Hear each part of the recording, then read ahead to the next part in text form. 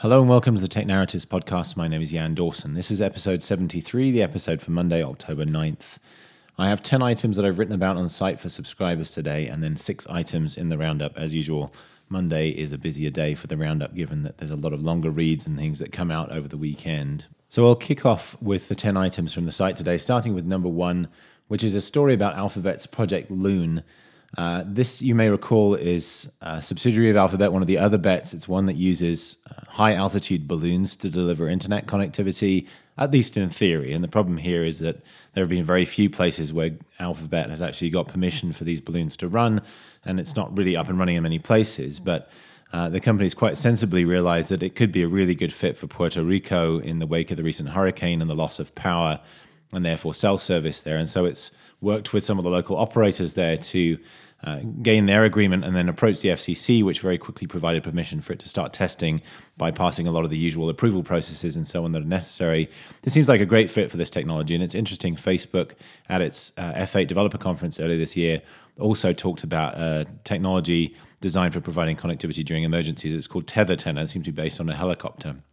And so in some ways, those seems like much better focus areas for these companies than broad-based internet connectivity, where they don't really seem to have any meaningful advantages, whereas these air-based approaches seem like a great fit for situations where the traditional cellular carriers emergency stuff, which tends to be based on big trucks, called cells on wheels or cows, doesn't seem to be a great fit, especially in a situation like Puerto Rico right now. So it's an interesting thought about where those companies could take some of their connectivity stuff, which otherwise doesn't seem to be making a ton of progress. Number 2, this is actually 3 separate stories about Facebook, but they're all related, and so I dumped them all into a single comment on the site today. Firstly, Facebook announced over the weekend that it's tightening ad review for things, ads that use targeting involving politics, religion, social issues, and things like this. This is obviously a response to the recent stuff that's come out about Russian ad targeting. Secondly, their chief security officer, Alex Stamos, went on a bit of a Twitter rant over the weekend complaining about media coverage around the Russia story. And then thirdly, there was a story on CBS about how the Trump campaign had used Facebook in very deliberate and sophisticated ways, including leaning on Facebook employees who were sympathetic to the campaign to build campaigns and make them effective. All of this ties together. This is all about Facebook's power as a platform for reaching the right people with the right things and exerting influence over them, for better or worse. That can obviously be used legitimately, as it was by the Trump campaign, albeit in ways which many people may not agree with. They didn't break any of Facebook's terms and conditions. And Alex Stamos' complaints about the media coverage are partly legitimate. I've talked about how I think some of this stuff's overblown, how some of the proposed solutions are oversimplified and so on. So I think he has some legitimate complaints there. But really, this is about a fight between him and his team and the PR team at Facebook, which seems determined not to talk about any of this stuff in detail and to share the bare minimum. Whereas he clearly wants to talk about this more, wants to get engineers out there talking about it more. And so there's a bit of a conflict there. But this is all part of the ongoing sort of quagmire that Facebook's been dragged into here. Number 3, figures came out from the Department of Transportation and the National Highway Transportation Safety Administration about the number of fatalities on U.S. roads last year involving vehicles. And so these are numbers that come out every year. It takes a remarkably long time to gather all of those figures. We're already in October and we're finally getting the numbers for last year. The key point is that the numbers actually went up slightly year on year, about 5.6%. It was about 8-something% the year before. So we've had 2 relatively big rises after a long period of about 30, 40 years where these numbers have largely been coming down. Some of the key things here are what they call human choices drive a lot of these accidents. So, or at least a lot of the fatalities. So drunk driving, distracted driving, drowsy driving, speeding, and not wearing seatbelts is a huge contributor. Almost half of the fatalities that occurred inside vehicles were with people who weren't wearing seatbelts. So there's a lot of human choices here. And so the big argument for autonomous driving is always that it could reduce these types of accidents. All those things about human choices in terms of the way people drive would certainly be reduced significantly if computers could learn to drive at least at the same level as a non-impaired human being. And the challenge is, of course, you've still got all those people who don't wear seatbelts and so on. So given the vast majority of cars will be non-autonomous, even when autonomous cars start arriving on roads, things like seatbelt use actually can have a far bigger effect in the short term than autonomous driving. But as we'll talk about later on in the episode, that doesn't mean there couldn't be some significant safety gains from autonomous driving. Number 4, Google announced, or rather didn't announce, it was reported by the Washington Post and then some additional details filled in by the New York Times and others, that Google had actually seen ad spending from some of the same Russian-connected entities that had previously been disclosed as spending money on Facebook and Twitter during the presidential campaign last year and previously. So the last of the sort of trio of big ad-based online advertising companies in the US now all disclosing some kind of connection either publicly or through sources. The Washington Post originally said that there was $100,000 or so of spending, which is on the same sort of order as Facebook. 2 caveats, though. The New York Times and others have reported since this reporting came out that the actual number that's definitively linked to government-backed accounts is much smaller, somewhere in the $5,000 range. And there's another $50,000 that was spent from Russia, but may have been spent legitimately, and they haven't quite dug into that yet. The other key thing is that, and we talked about this a little bit last week, well, on Facebook, you can use ads to sort of seed something and then help it to go viral. If you target the right people with the right story, the organic reach then takes it much further than the ads themselves can reach. And so we talked about that in a study about that last week. The key thing here is this was on YouTube and Gmail where this money was spent, and there's really nothing like the same sort of viral impact there of spending a small amount of money on advertising. You don't have the social network. You do have the ability to like and share and so on. As things gain in popularity, they can go viral on YouTube, but they have nothing like the social effects and the magnification there that happens on Facebook. So even though that 100,000 figure sounds very similar to the overall number, A, only a small chunk of that's actually been tied to the Russian government, and B, the organic effects are likely much smaller. So it's quite a different proposition, but doesn't mean that Google isn't going to get dragged into all of this stuff anyway. Number 5, this is another sort of trifecta of stories, this time about Hulu. First of all, Bloomberg reports that Hulu has been buying some big TV series. That the key one they mentioned is This Is Us, which has been a big hit on NBC over the last couple of years, and Hulu has acquired that property that previously Netflix would have bought. But quite a number of other shows as well. It's sort of indicative of the $2.5 billion Hulu said it's going to spend this year on content. It really does seem to be upping its spending on both current and library TV shows and bulking up its library as a way to try to make its service more appealing. Secondly, it's acquired some esports content. It's something we've seen Facebook and Amazon do already.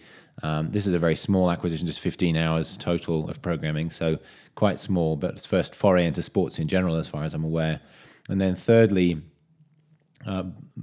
there's another report from Variety about a price cut at Hulu. So it's reduced the price of its base tier from $8 to $6. It's a temporary price cut. It will go back up again in January, but will last for a year for anybody who signs up during that period. And this basically seems to be a way for Hulu to get more subscribers onto the service at the base tier, potentially upsell them over time to either its ad-free option or even to its live TV option, which is going to be promoting heavily over the next few weeks. So again, all of these commitments, or signs rather, of the commitment at Hulu to both improve the value of the service and then to try to drive subscribership continues to be well behind Netflix. My recent survey suggests about a quarter of the adoption of Netflix in the US, so long way behind. But with big broadcast network backers, clearly has the opportunity to build up the content that's exclusive to Hulu and to make that more attractive over time. Number 6, and this kind of relates back to that NHTSA study about driving fatalities I mentioned earlier. Both Waymo and Intel separately have launched campaigns today promoting autonomous driving and autonomous driving technology. Intel's doing this by itself, and it's running TV ads with LeBron James, among others, promoting this stuff and the sort of safety of the technology. A bit misleading because there really aren't these cars out there today that you can actually buy and go for a drive in unless you're in very limited parts of the country. So it's kind of funny in that sense. Waymo is doing this with partners, including Mothers Against Drunk Driving, some other safety-oriented organizations, a couple of organizations that serve the blind and seniors, for example. So a broad sort of coalition there. And that's less about TV advertising and more about what they say is starting a conversation about self-driving. So there's a hashtag and various other things. So slightly different approaches. Waymo, of course, participating very directly in this, although a long way from having kind of commercial services out there on any kind of broad basis.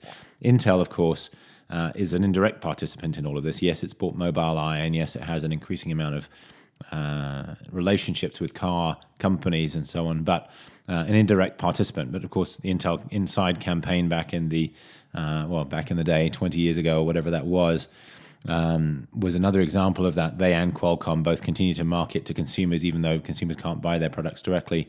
All of this feels a bit premature, but it's clearly a response to some recent surveys that suggest that people are very skeptical about autonomous driving. These companies wanted to start the sort of education process pretty early.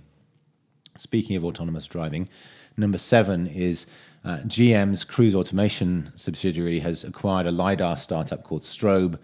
And this is really a sign of their deepening investment in self-driving and mobility as a service and these key areas here. It now has arguably sort of brains of self-driving through Cruise Automation itself, although debatable how far along that technology is.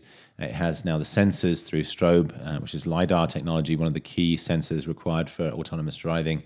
And it has some sort of ride-sharing services where this could be deployed. And Cruise has one of those at a very nascent stage. GM itself has its whole Maven subsidiary that has a variety of interesting ownership and leasing and as-a-service type models as well. So it seems to be deeper than most of the other, certainly big US car companies in terms of investing in some of this stuff. Done a lot of that through acquisitions and various things. But no idea how good that LiDAR technology is. It's a very small company, 11 employees. The key value proposition is the LiDAR sensor is smaller than in some other vendors' deployments of it, but Velodyne continues to dominate that market, and so this may be mostly just a hedge on the part of GM here. Number 8, Costco has launched a grocery delivery service. It's a 2-day delivery thing where you can order online and get your groceries 2 days later.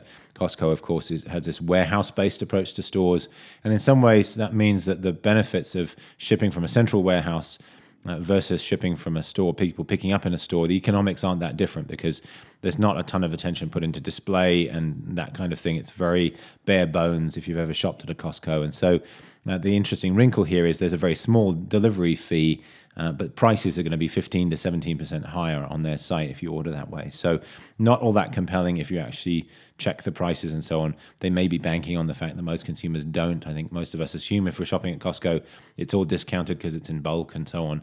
That isn't always the case even in the stores, and certainly won't be the case online either. But online, of course, comparison shopping is that much easier. And so it's going to be a tough sell for them to do this. They're also investing in a partnership with Instacart for faster deliveries in certain cities. So interesting to see them go down that route. Number 9, Microsoft has added integration with 5 smart home vendors to Cortana. Among those are Nest and Hue, for example, Samsung Smart Things subsidiary. There's also Wink, which is a pretty peripheral sort of smart home player. It's gone through a number of different owners over the last couple of years. And then Insteon, which has a long-running partnership with Microsoft around the smart home. This is interesting given that Alexa and Cortana have a partnership through which one of the major value propositions was Cortana would be able to control smart home gear through Alexa. That was going to be awkward to do. It hasn't launched yet. And so it's funny to see this come out first. But of course, the timing here is all tied to the new speakers that are Cortana-based that are coming out from Harman Kardon and HP and others. And so Microsoft clearly pursuing that opportunity themselves rather than just relying on that Alexa integration, which feels smart, given that smart home control is one of the big value propositions of voice speakers in the home. And then lastly, second Microsoft story here, Joe Belfiore, who used to be sort of the face of Windows on mobile and Windows Phone and so on for a long time, announced in some tweets over the weekend that he's actually switched to using Android himself, and that basically Microsoft doesn't see future feature development from a software perspective or new hardware as something that it's really focused on right now. And that's really just validation of what we've seen from Microsoft over the last couple of years, although there's never been a formal statement about it. They're clearly much more focused on producing apps for iOS and Android, some of which have been very good. They still have a big challenge, though, around actually monetizing those and building a business model around all of that. So that's the last of the 10 items from the site today, just 6 items to round up for you very quickly. Interesting piece from Benjamin Mayo, who writes for 9to5Mac, among other sites. And he's really done a deep dive into what it's like to try to develop for the Apple Watch. And specifically, he highlights the fact that Apple's own apps on the Apple Watch make use of a lot of clever user interface design and so on, which is not available if you're a third-party developer. And he talks about just how limiting the user interface tools are for developers if they're developing for watchOS. And so it's an interesting sort of take there. Secondly, the New York Times has a piece by a mother who writes about an experience with her daughter testing out Alexa and the daughter's reaction to it, and then uses that to tie into some broader stuff about how children respond to voice assistants and how children are going to grow up with these virtual assistants and what that's going to mean for them. Thirdly, VentureBeat has a transcript of a Q&A with Alex Kipman at last week's Microsoft virtual reality event. Alex Kipman, sort of the VR head at Microsoft. He kind of talks through communication and social as being a killer app for VR, which is kind of a new message from Microsoft we haven't heard before. They did just acquire AltSpace VR, which focuses on that area. So interesting to see them talk about that. Microsoft really hasn't been a big player in VR so far, but had that big launch event last week. We're seeing headsets coming out in the next little while here. So interesting to hear about that. The FT, the Financial Times, has a piece about kids and smartphones and how they use them. And based on some studies and small-scale studies done in the UK, but also really digging into how kids' lives are being changed by smartphones and the other technology that they use. The Hollywood Reporter has a piece about YouTube and their ambitions to take on Netflix and Hulu, get deeper into the sort of paid and subscription TV space and so on. So an interesting sort of read there. And then lastly, The Guardian in the UK has an interview with Google CEO Sundar Pichai. Talks about AI and various other things. So interesting detail there as well. So as usual, links to all of those, along with everything else that I talked about earlier in the show notes. So go check those out if any of those are of interest to you. And as always, there's a deeper dive on the 10 items that I wrote about on the site for subscribers as well. Thanks very much for listening. We'll be back with another episode tomorrow. Bye-bye.